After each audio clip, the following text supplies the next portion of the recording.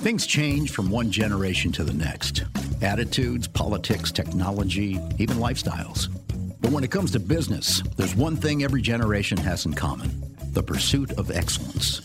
Welcome to Generation Excellence, a conversation with next-gen leaders of family businesses who are working to preserve the past and innovate the future. And now, here's the host of Generation Excellence and a third-generation business owner himself, Jamie Michelson. Jamie? On this 30th episode of Generation Excellence, I sat down with Ron Chapman II of Chapman Law Group. Ron is an attorney and is in a transition process to become CEO of a law firm his father founded nearly 40 years ago and in which he is still active. Chapman Law is a nationally regarded firm specializing in many aspects of healthcare law. Ron himself is an in-demand author and speaker, you'll hear why, in the areas of healthcare fraud, opioid prescribing, and government investigations. As a former prosecutor and veteran of the Marine Corps, Ron brings a point of view on discipline and leadership that I found incredibly inspiring and motivating. Please enjoy listening to and then talking about this episode of Generation Excellence. Good afternoon, Ron Chapman. Welcome to Generation Excellence podcast. Again, I thank you for doing this. Good afternoon. How are you, Jamie? And I am doing well. You? Wonderful. Looking good. We've met over the years, gotten to know each other a little bit as our agency doing a little bit of work for you, but really kind of knowing the whole business and story of the history of your firm and where it's been, where it is now, where it's going is a great opportunity to capture that and share with some others. And as a firm that is, I think the milestone is this is the 36th year, 37th, I think. 37th. Yeah. So a next milestone coming.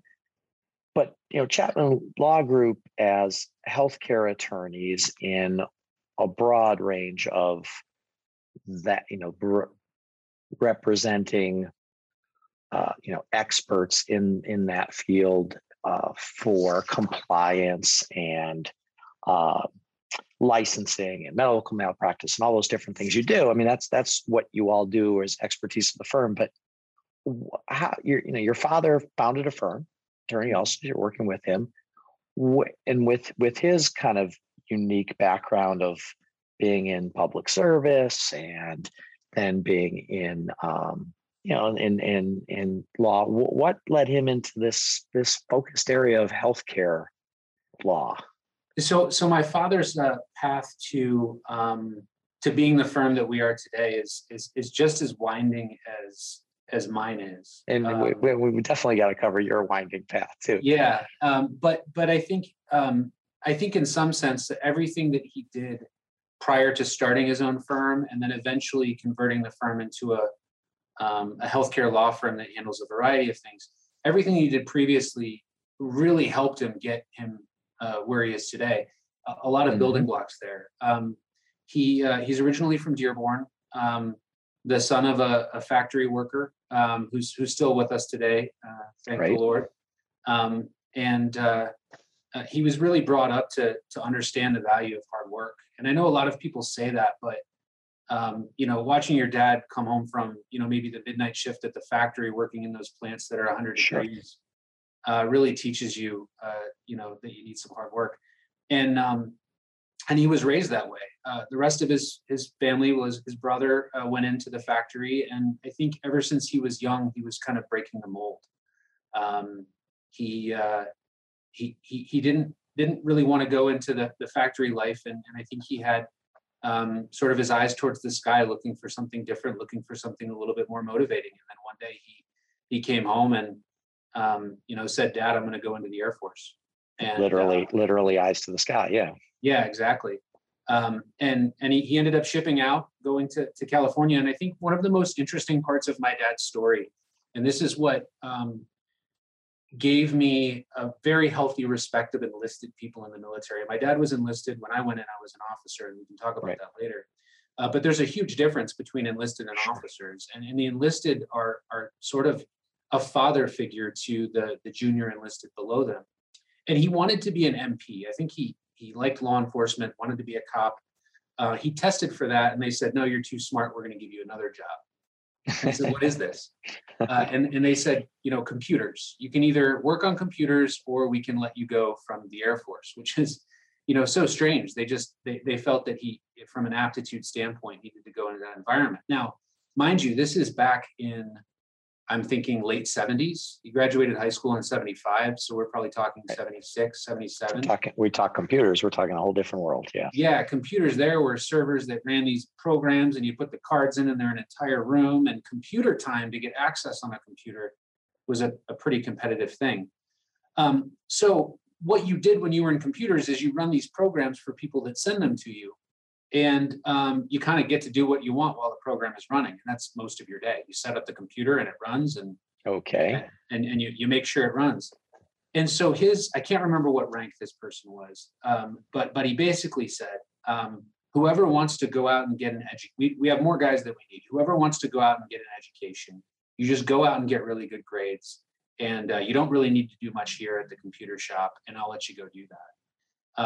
And my dad said, "Hey, I'll take that." And he went to, I can't remember what school. I wish I had a better memory on this, but he went and got his bachelor's, and then I think he ultimately finished his master's, possibly in public administration, and actually got out of the Air Force. A well-educated guy, ready to do other things. Came back home and had these degrees behind him and looked for a job, and ultimately found a job with Bill Lucas. And the story that he tells about this job was fantastic. I think he flipped open. I think his dad was like, "Hey, schoolboy, now that you're home, you need to go find a job," right? And he flipped open the newspaper. And Bill Lucas is Wayne County, Detroit, Michigan. Yep, that's right. Okay.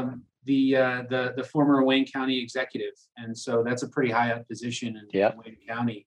I think controls the airport as well, and a bunch of other things.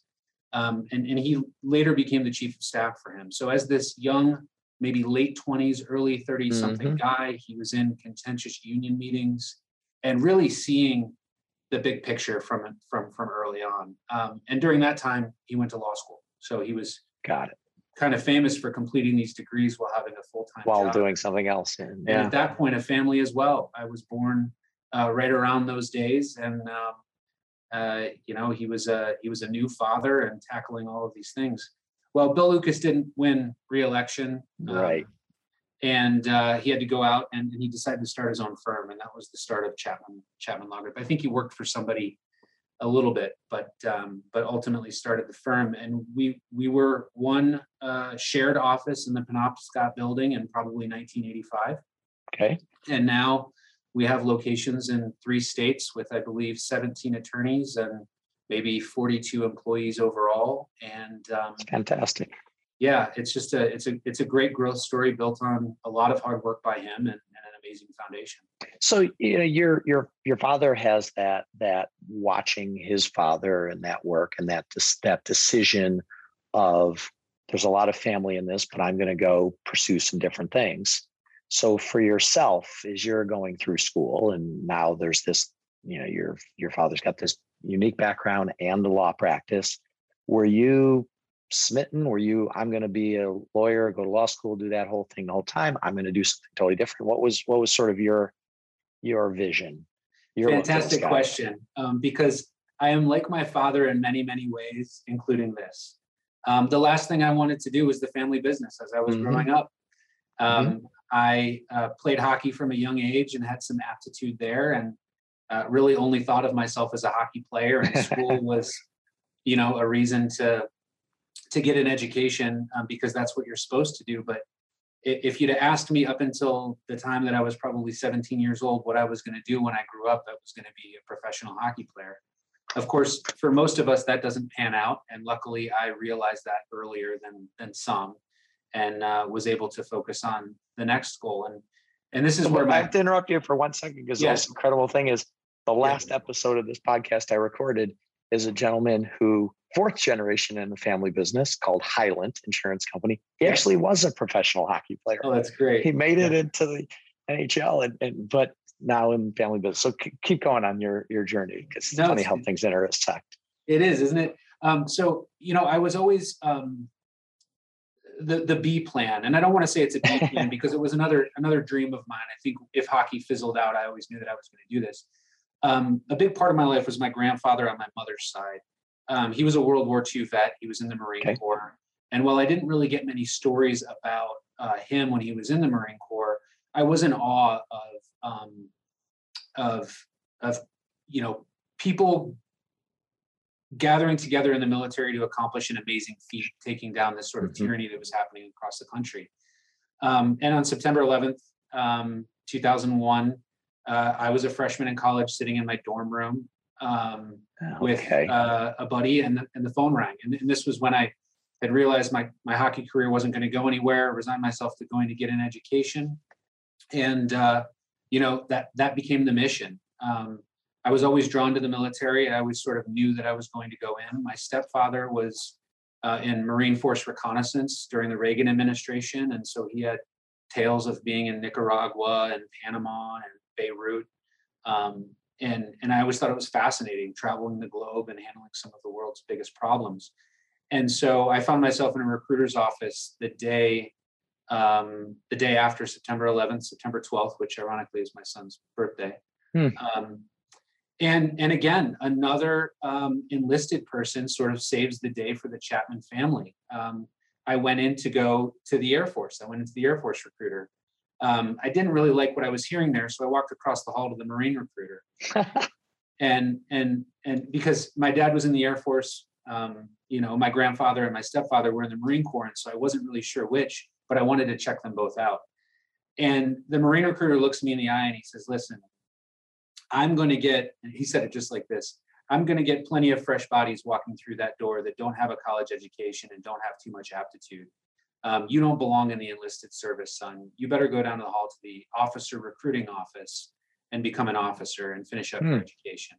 I think he was sort of telling me maybe something that he wished he'd done and really wanted to give me that advice. And immediately when I heard that, I remembered the advice that enlisted person gave my dad many, many years ago, and I figured I'd better follow it. So I worked up a package to become an officer in the Marine Corps.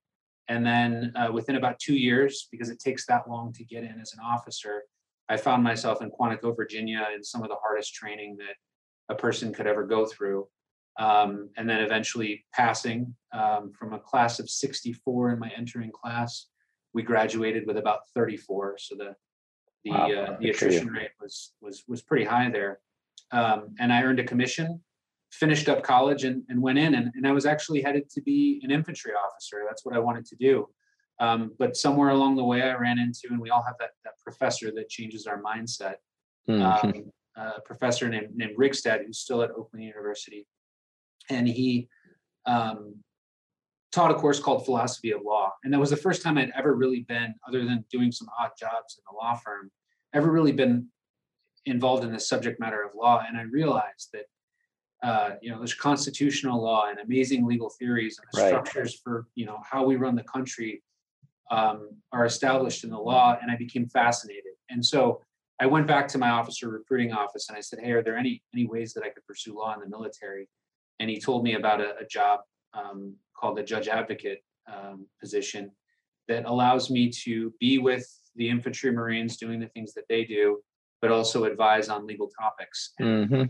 A few years later, I found myself in Afghanistan in the middle of a combat environment, advising a battalion commander on legal issues about how we treat detainees, how we interrogate people, when we can shoot, when we can't shoot, and then training a whole bunch of young Marines on how to employ force in this uncertain environment that is Afghanistan. It's not World War II. You don't just fire at the people wearing the different hats. It's a much different place.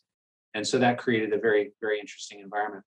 When I came out, I'd done some prosecuting work in the Marine Corps as well. And the funny thing about being a prosecutor is that if you're a really good prosecutor, the way the law is in the United States, you could put just about anybody away. That's really how it is. And so I thought the greater challenge is in defense work. And so I didn't want to do with the government anymore.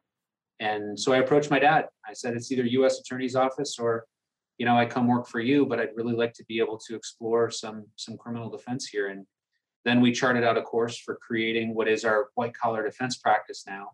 defending health professionals against the government in healthcare fraud and opiate cases. Was the firm serving healthcare professionals in other areas at that time? Did it already have that? Okay. Yep, absolutely. So I think the foundation of our firm was medical malpractice defense. Okay. Senior was able to get a client very early on, I believe, 1991, and he still services that same client today. And That's that great. is the insurance company that handles the physician coverage for inmates in many state facilities. And so they get sued a lot by the prisoners, and he's defended those lawsuits since 1991. I think he's absolutely the best person in the country for doing it and has an amazing reputation. That was 90% of the firm's work until I think about 2009, I believe. And then we decided to diversify. Well, he did, and then I came aboard later into other areas because at that time, insurance work wasn't really the most profitable, and there's a lot more out there for talented attorneys to explore in the healthcare sector. Got it. Yeah. And Matt, a sector that's such an important part of GDP and the scale and size of it. Sure. So you've now had that conversation with your father. You joined this firm, and the firm's growing, which means adding new attorneys, adding new practice areas. Correct. The military background that the two of you have, the unique background that the two of you have, how defining is it, or how would you define then the culture of Chapman Law Group as a law firm? Because different law firms have different character to them and approach. How influential is that, or isn't that, on how you all approach things? Yeah, I think that's a great question, and I think that for my team, for the white collar team, and I'm just talking about those folks for which I have sort of operational control in the data. For those listening, Ron is actually wearing a white shirt with a white collar, but I'll let you continue. Yeah. For that team, I think I do handle it with a little bit more of a military vibe. I learned a lot of lessons about how to organize things and how to deal with people, and how to make sure that you accomplish the task or the mission from the military. And to some extent, that was ingrained into me maybe a little bit more heavily than it was my father. Our military experiences were completely different. Very different, sure. Yeah, his was sort of during wartime at the tail end of Vietnam, but it really fizzled out at that time. And it was a peacetime military, and it was in the Air Force, where there isn't such rigid adherence to rules and regulations, and more appreciation for individual abilities, right? In the green machine that is the Marine Corps, they're sort of trying to create, a force that is somewhat unified, and it doesn't require all of the skills that the Air Force has. So it's very different. And I think you could probably see that in our leadership styles. It's not, one is more autocratic and the other one is not. It's just in terms of processes moving forward, I think we may approach that slightly differently. And I also think it's been many years since he's been in the military, so molding and adapting and leading this law firm after his military experience isn't really driven as much from that military experience as the experience of the law all firm. Of the other things that he's done. Yeah. And so that complements me heavily, right? I come out of the Marine Corps pretty ingrained into the processes there. He knows another way of doing things.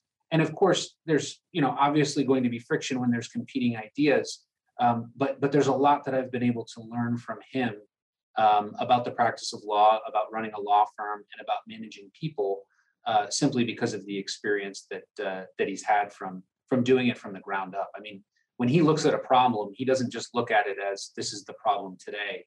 He looks at it as with the history of the last 30 some years of growing a business, and because of that, I think maybe his approach, while conservative, is rightly so, because he's seen the good times and the bad times of this law firm. Sure, right. There's cycles and ups and downs, and you mentioned, I got to go there a little bit. So you talked about some friction. So two strong personalities, and not just you, but other attorneys at the firm too, right? I mean, yeah. And intelligent, educated, experienced people and impassioned. So, but for you all, it's called the Chapman Law Group. It's a firm, but there are family members, generations working together. When there is that friction, or talk about an example of when there's been that friction, how you all have worked through some things. Yeah, I'm going to try to think of an example while I talk, but I think that we need to invite friction in that environment. I think, I have a unique skill set, and he has a unique skill set, and there's not always one way to do it. And I think that there needs to be a healthy amount of friction so that we can develop effective solutions with everybody's input in mind. And I will say that over the last 5 years of this firm, we've developed our management staff significantly. We have Kristen, who you've dealt with, who's in operations. Nicole's in finance. Ron Sr.'s the president, and me, the incoming CEO, sort of in transition. And so we have now 4 people who are really well respected on our leadership team, where originally it was Ron Sr. at the top. And I think we've all learned to be able to share our ideas more effectively, have some competition and friction amongst ideas, and then chart a course forward with the firm, ultimately with him with the final say-so, but while providing him the input and some of the ideas necessary to help make an effective decision. And it's been a transition process for him, and it's been a transition process for me, and also for the other members of the leadership team, how to properly share our voice in a way that it can be heard and understood, and effective decisions are being made. At the end of the day, though, and this goes back to sort of my military mind, when the boss says, this is what we're going to do, this is what we're going to do, and you shut your mouth and you don't argue with it. And I think we need to adhere to that as well. So while I say we invite friction, when it's time to make the decision and carry it out, that's exactly what we do, and that's what we need to do. And we do well. Yeah, and there's healthy friction, and then it can be destructive friction. And relationships and all of that. So you talked about charting the course. What is the course? What are the next milestones for this firm that you're as a leadership group and as you look out, that you're excited about, or you're working on, or thinking about, considering? Every once in a while, I just have this realization, and it hits me that I feel exactly like those people who are experiencing some sort of rapid rise to success feel. I look back even 4 or 5 years ago, and I'm just amazed at the amount of progress we've made. A national reputation in criminal defense, a number of high-profile trial victories, media requests happening all the time, and in my day-to-day life, I see these things as normal because they're now happening constantly. But if I 5 years ago ever would have thought that this was going to be the practice right now, I would have been just shocked, and not from just my standpoint and my trial victories, but also the fact that we've grown the firm so substantially, so quickly, and have a collection of very talented people that have chosen this firm to come and work to sort of stake their claim. It's amazing. So I'm mindful of that when speaking about the course we're charting, because I don't know that I'm capable of really perceiving exactly where Chapman Law Group will be in the next 10 years, because it's been such a wild and amazing ride so far, and then I'm willing to take it wherever it needs to go. But if I had to say right now, I think that we will have completed a transition with me being capable of running the day-to-day of the firm, and that's huge. In time, and I think that I originally thought that it was something that could be accomplished much quicker, but now that I'm getting involved in the day-to-day and understanding the complexity of running a large operation like this, I think patience is key in order to make sure that it works out really well. And so I'm happy to spend a significant amount of time learning what I need to learn to move an organization this size forward. We're not the law firm of 4 attorneys that we once were, and even managing that is a very difficult job. So I see that. I also see us expanding into a number of significant markets, not just from the white collar defense side, but also from the compliance side. I think potentially offices in New York, establishing our LA office will be key. And then, I think probably Chicago and maybe somewhere in Texas would likely be necessary in order to really capture the economies of scale needed for this national advertisement that is necessary to stay on top. But then, it's not all about growth. And I think internal focus needs to be a priority for us as well. I think making sure that we consolidate on our objective, which is a military term, meaning that once you've won the battle, you need to make sure that you seize the objective and can secure it to later attack, right? I think we need to consolidate on the objective of our recent successes and look inward and make sure that we're servicing our clients to the best of our ability, not just with an eye towards growth, but also with making sure that we're still providing the same quality of service that we always have. Make sure you're doing that good job before you go on to the next thing. Exactly. Do you find as a firm, though, when you talked about, you look back, you reflect a little on a lot of that was both growth and recognition and all that. Have you celebrated that at all? I mean, do you at least take a moment to celebrate some of those key things? Yeah, absolutely. The celebrations are short. Because there's a lot of work to be done. There's something to be done. I know. But I would say right now, especially over the last 6 months, we have engaged in a campaign to look internally into our cases, into our policies and procedures, into how we manage our employees and how we deal with our clients, to make sure that we're able to keep the same eyes on our cases from a leadership standpoint that we always have been able to when we were smaller. This is the difficult part of a transition from a law firm, from being a size where the owner can see into every case and how every attorney is handling everything, to being now where we need to find some mechanism in place to make sure that people are doing things the right way, even though we have talented, trustworthy people and we've made great hiring decisions. We still have to make sure that we manage them appropriately and that they continue to grow as successful attorneys, but continue to manage their cases and not get overwhelmed. Because as one bad experience with one client these days can be a very difficult thing. And we want to make sure that we're doing everything right. So we've put an emphasis on that. I think that we've tabled growth a little bit and put an emphasis on good quality work product. And that's been very rewarding, because I think that, as with as a business owner, you wake up sometimes with fear that something may have gone wrong that you didn't check into, right? And I think that we live with that fear every day, being involved in a business and trusting a lot of high-level people. That's one of the 17 wake-ups. Yeah, exactly. Right? Yeah. It can be that. It could be, but I agree with you. Yeah. And we like to think advertising industry, because of technology and culture and everything, it's legit, very fast changing, fast moving as far as our space. Yours, though, is you're serving and working both within law, which is evolving, but the whole world of healthcare that's really going to go through some significant kind of changes, disruption. How do you and all of your colleagues, how do you keep current on that? Very good question. First things first, the fact that the healthcare industry is so rapidly growing and has been, means that everybody wants our market share, right? And there's a lot of competition for it. And so I think that the way that we've dealt with that is to focus as opposed to simply expand.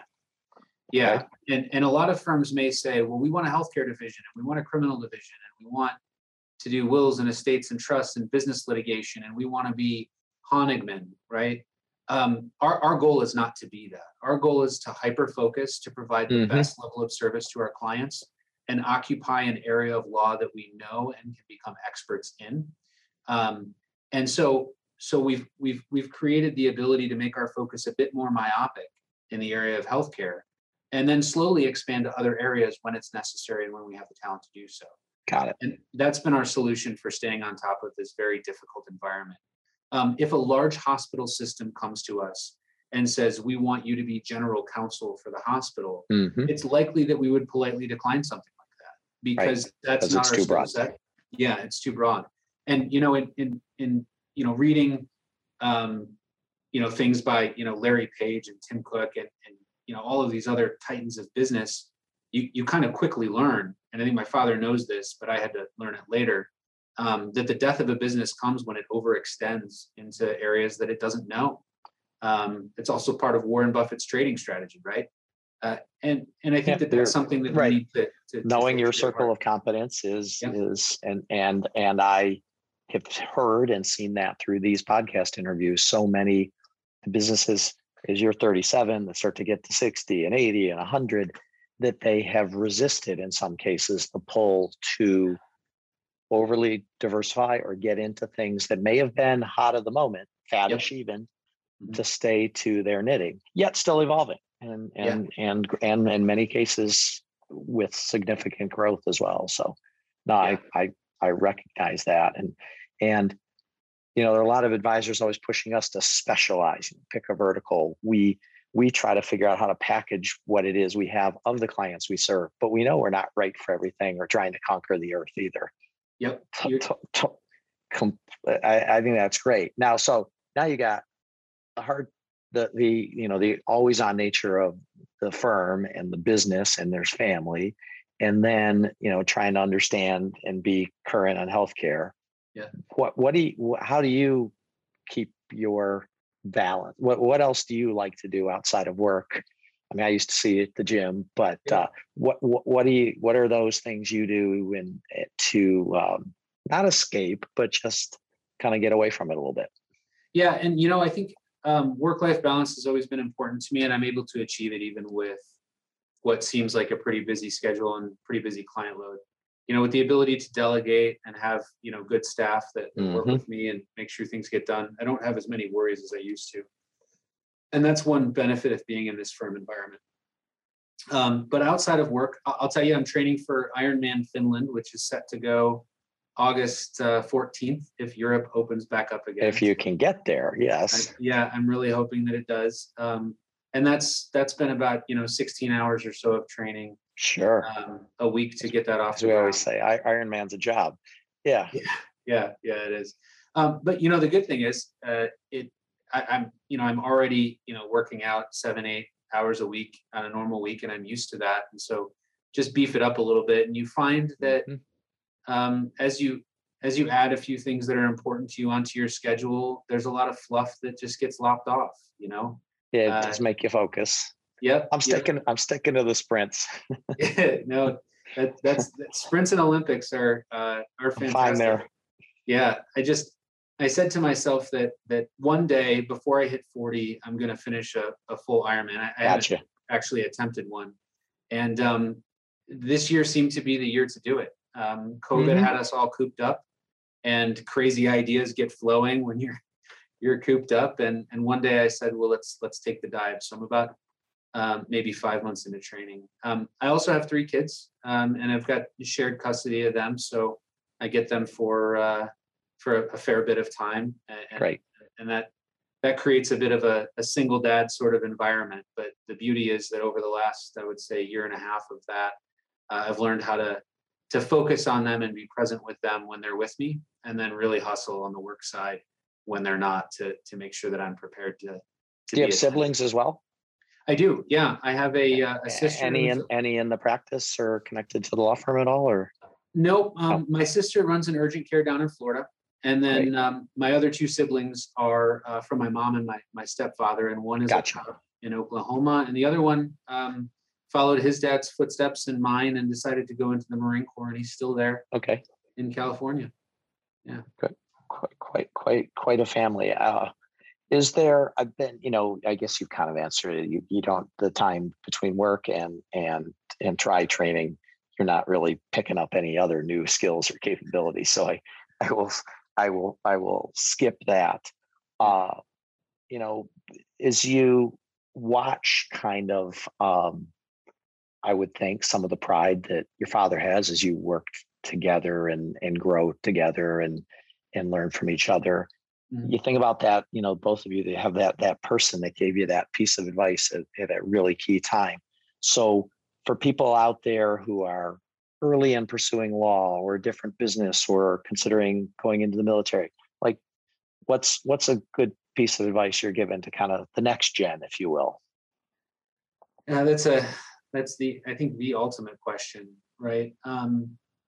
So I've got a lot of mentors throughout my life, Sure. and people that I've been able to come across that have taught me things, and it's not just particularly one person like my father or a commanding Right. officer.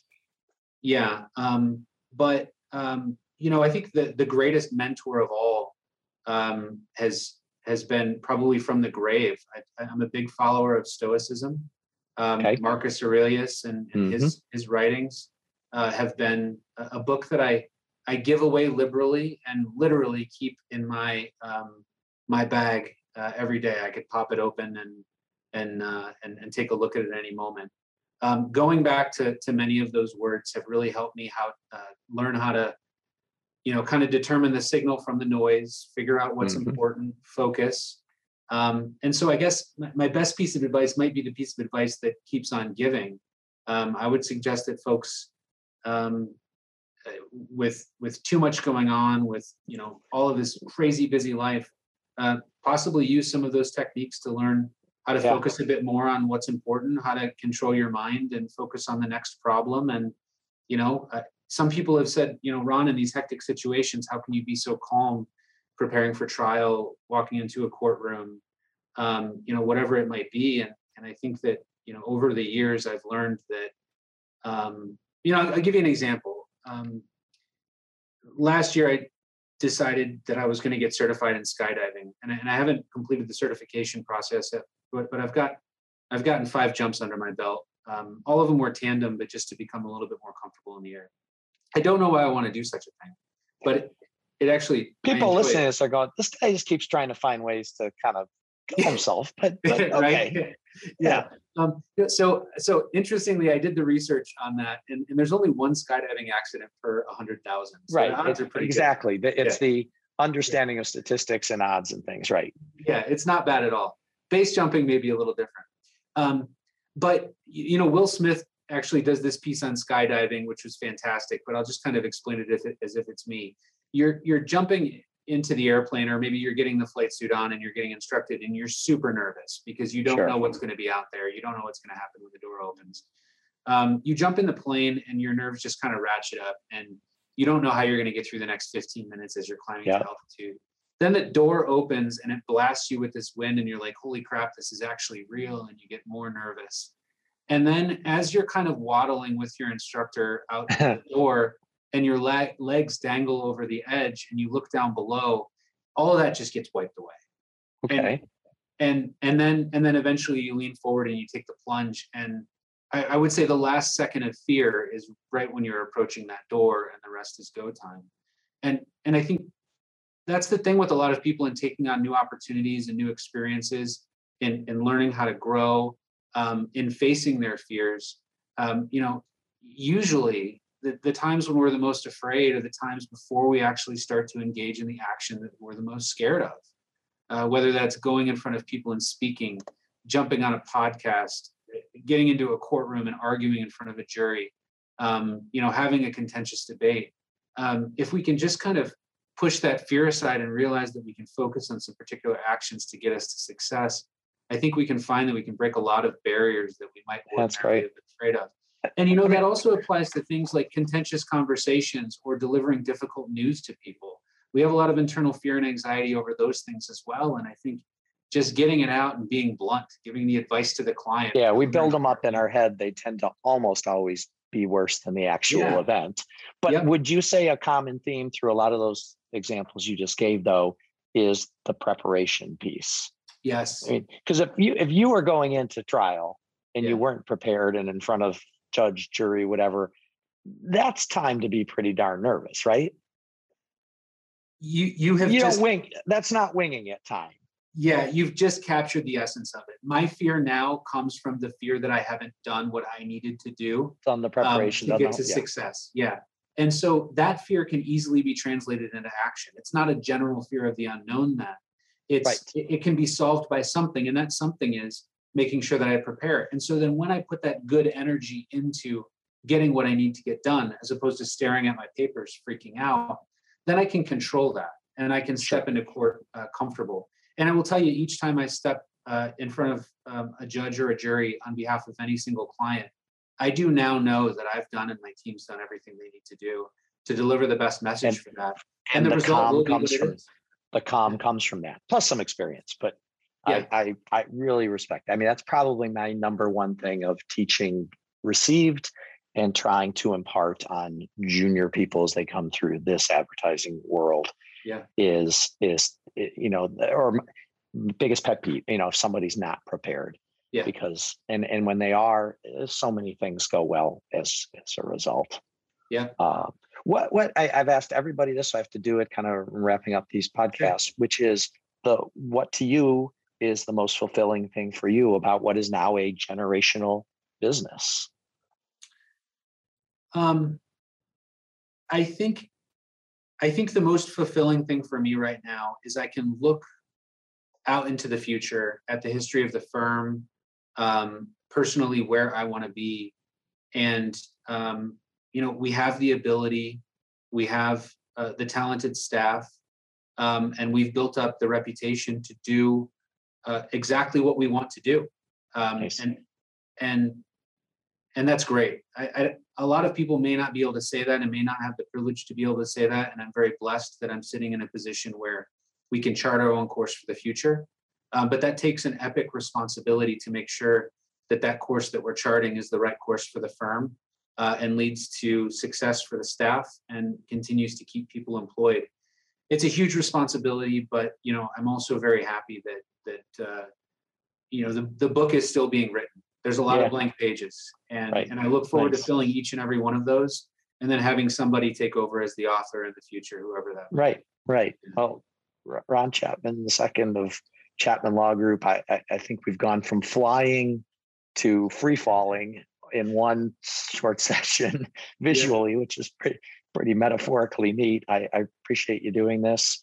Yeah. I think your firm represent this idea of generation excellence, and I wish you all the best in the future. Oh, thank you so much, Shane. Thank you for having me. Thank you for listening. Special thanks to Sam Daly, Eric Head, and Joel Bienenfeld at SMZ for helping make Generation Excellence, excellent. Until next time, I'm Jamie Michelson.